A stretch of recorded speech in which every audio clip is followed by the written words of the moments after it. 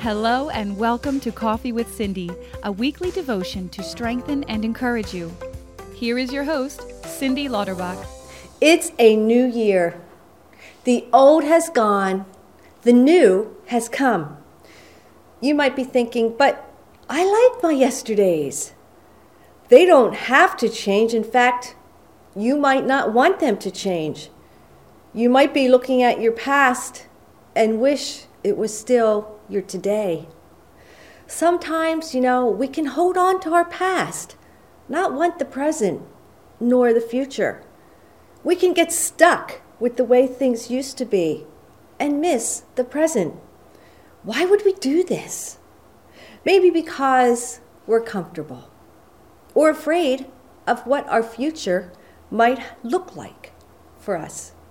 We're familiar with the ways things are, and even though our dreams seem so far off, we're okay with that.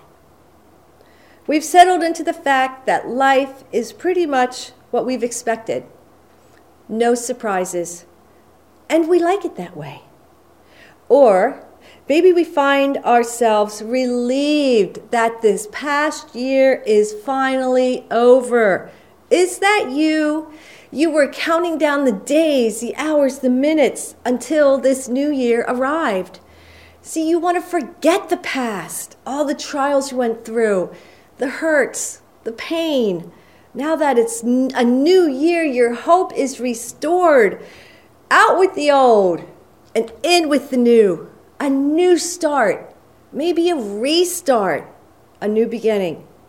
I'm reminded of a verse in 2 Corinthians 5:17, where it says, if anyone is in Christ, he is a new creation.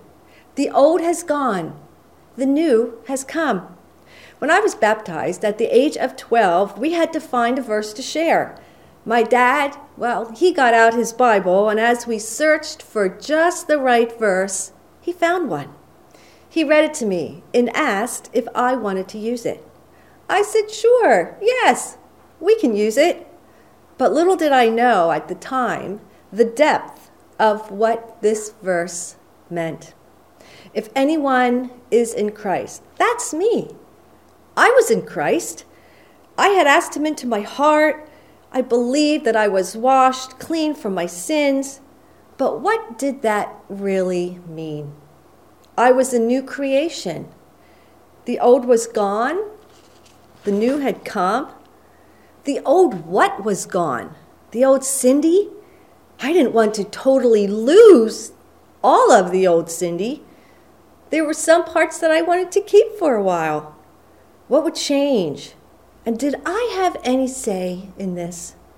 I soon realized that I had a lot to say about my past. Would I let it all go? Take on new friends, new ways of thinking, ways of living? Well, like most of us, I held on to most of my past. Didn't really change much of anything.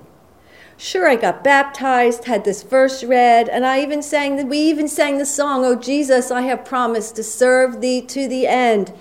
But life, because of my choices, went on much like the past, much the same way life went on before I was baptized.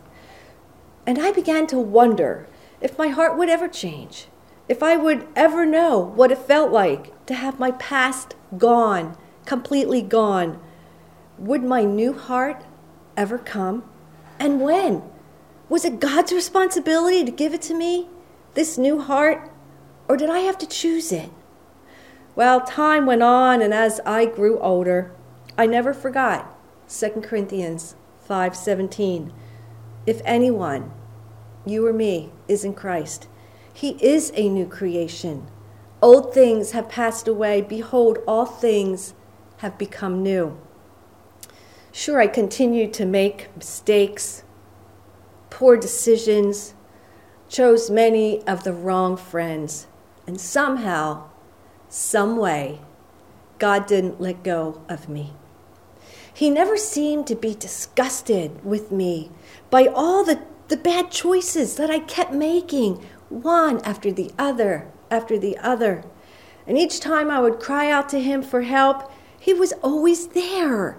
At 18, God finally got my full attention, and I began to read my Bible.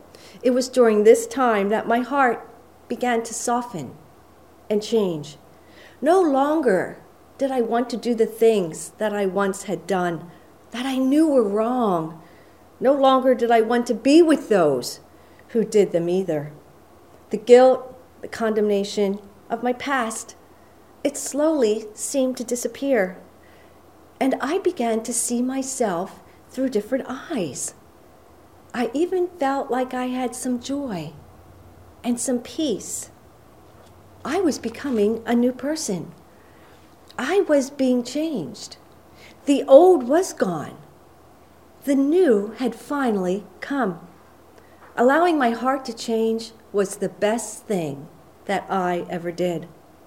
Now, I'm not sure where you're at today, if your past is haunting you, holding you back. If it is, let it go.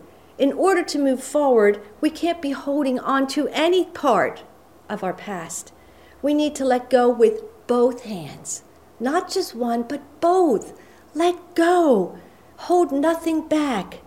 Release the grip of your past so you can take hold of the future that God has for you.